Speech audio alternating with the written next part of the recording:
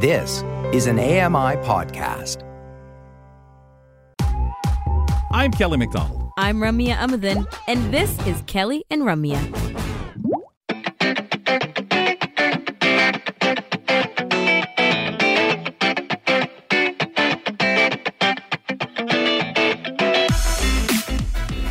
You know what I mean when I say a near miss, right?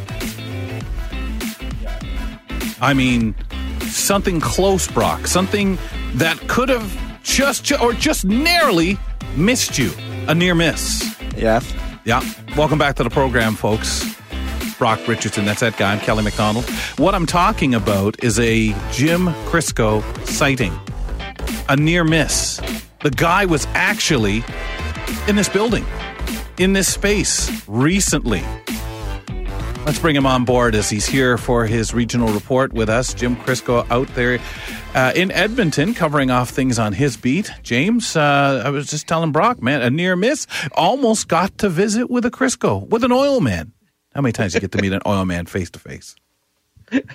It was so close, Kelly, so close. And you know what? A Jim Crisco sighting is a little bit like a Bigfoot sighting. I mean, that's right. They'll mention it, but then nobody believes them if they see it. And they even thought, Brock, this didn't happen, but they thought he was at the World Juniors.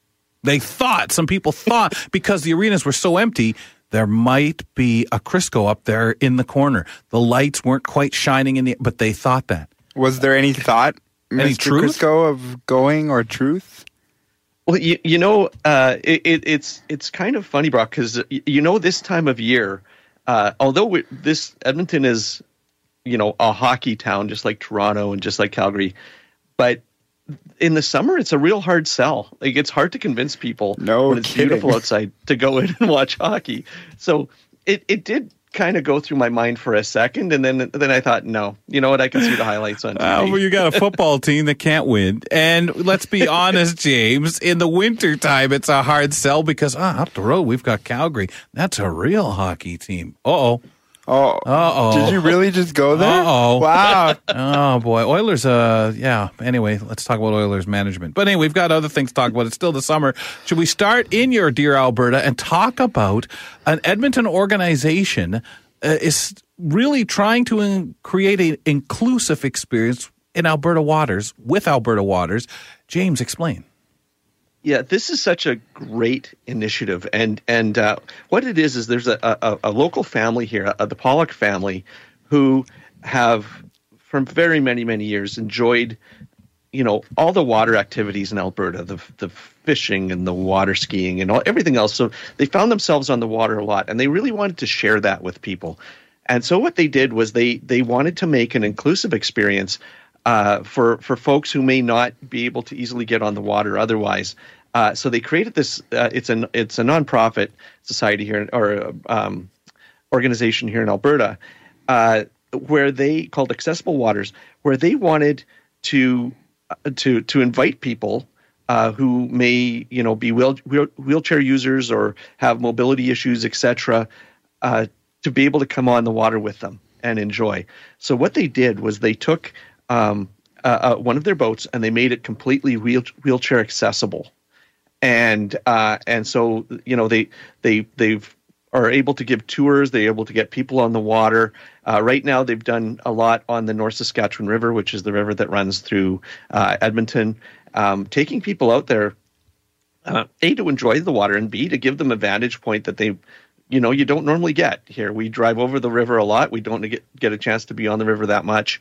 So it's just a really, really wonderful project that they have, and they want to expand it to more places in Alberta, and they want to expand it to more, not just going on the water, but maybe fishing or, enjoying the water that way, being more interactive with it. We've talked about that vernacular, the river valley there, and the importance of that area. And Jim, I often wonder, we know there's TV shows done out that way. What ambassadors get people to understand Alberta is so rich in land like that, in really unique places like the River Valley and stuff like that? I don't think that's what people think right off the bat, is it? And reminding them, hey, man, you think BC's got something? We've got it too. Absolutely. Absolutely. You know what? I think it's a prairie problem, Kelly. It's where Alberta, Saskatchewan, Manitoba are blessed with beautiful lakes and rivers and such, but it's not what we're known for. We in Alberta, certainly we're known for the Rockies on one side of the province and such, but really we've got beautiful bodies of water to explore if you're able to get out there and get on them. And same with Saskatchewan, beautiful lakes and rivers. So you're right, Kelly. It's a little bit of marketing. We don't necessarily promote it, but it's here and the locals know. It's just a matter of sharing it with others. Yeah. I mean, the most I used to hear as a kid was, hey, Alberta doesn't have any rats. But I heard the rat patrol is long since gone. So that ship has sailed too. Love it. Always good. Over to Manitoba, where the province has committed to spending over $1 million on a provincial park. How will this impact accessibility particularly?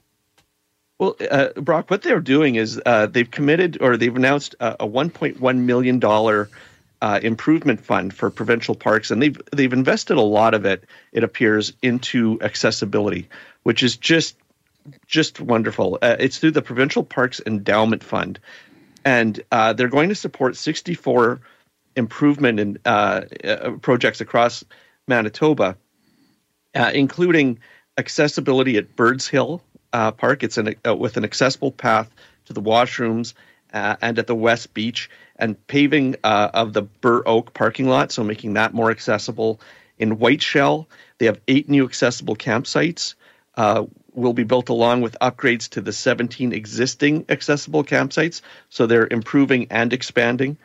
They have 10 new accessible button door openers that'll be installed on public buildings such as camp offices, washrooms, and shower facilities.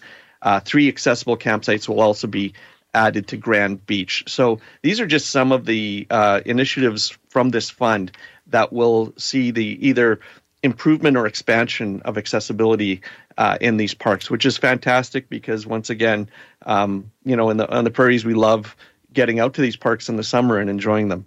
It always seems so, simple to talk about accessibility, but it's putting those plans into action and saying this is what we're going to do. And I liked you were talking about, making pathways more accessible to bathrooms. Those are the things where we sort of take those for granted, Jim, where it's like, okay, well, how do they get to the bathroom? Well, I don't know.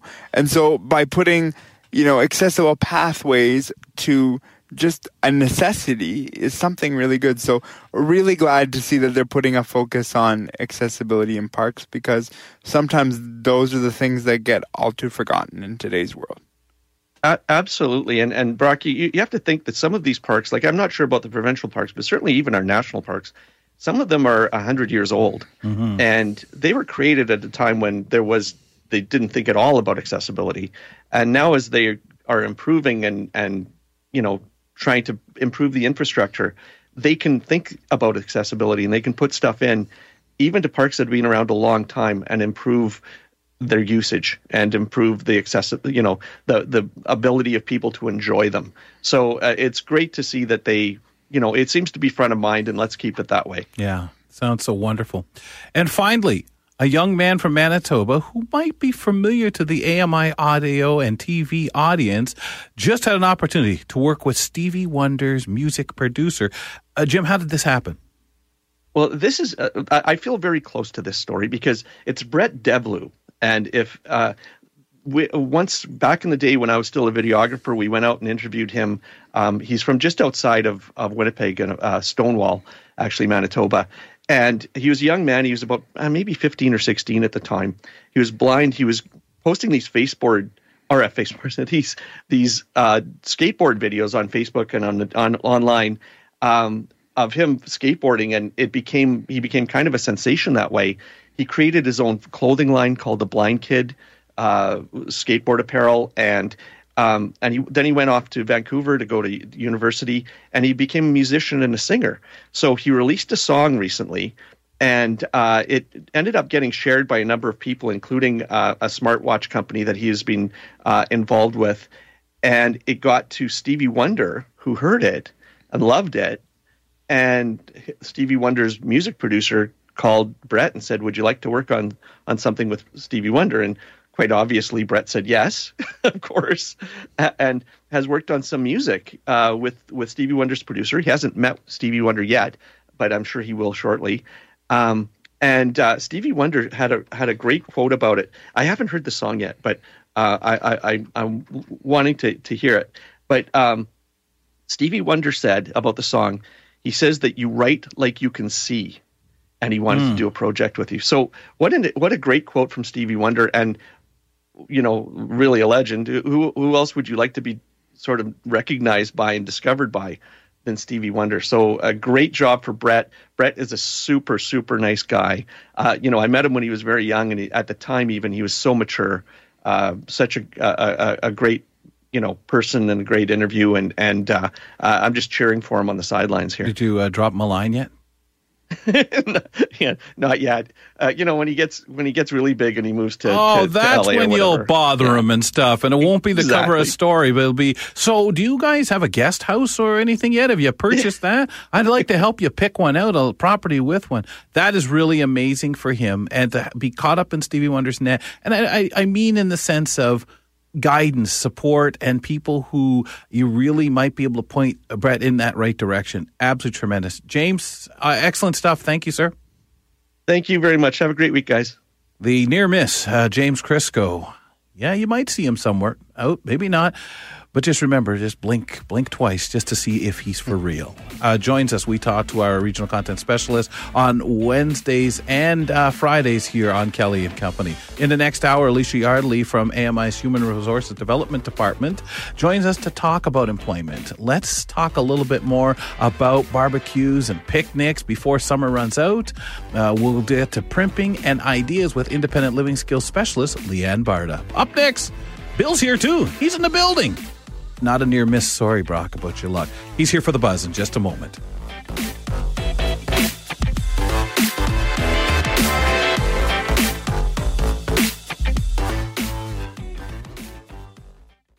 Join me every couple weeks for the Outdoors with Lawrence Gunther podcast, where we learn about outdoor tech and tips. Plus, we look at news affecting the environment. AMI's Outdoors with Lawrence Gunther is available from your favorite podcast provider.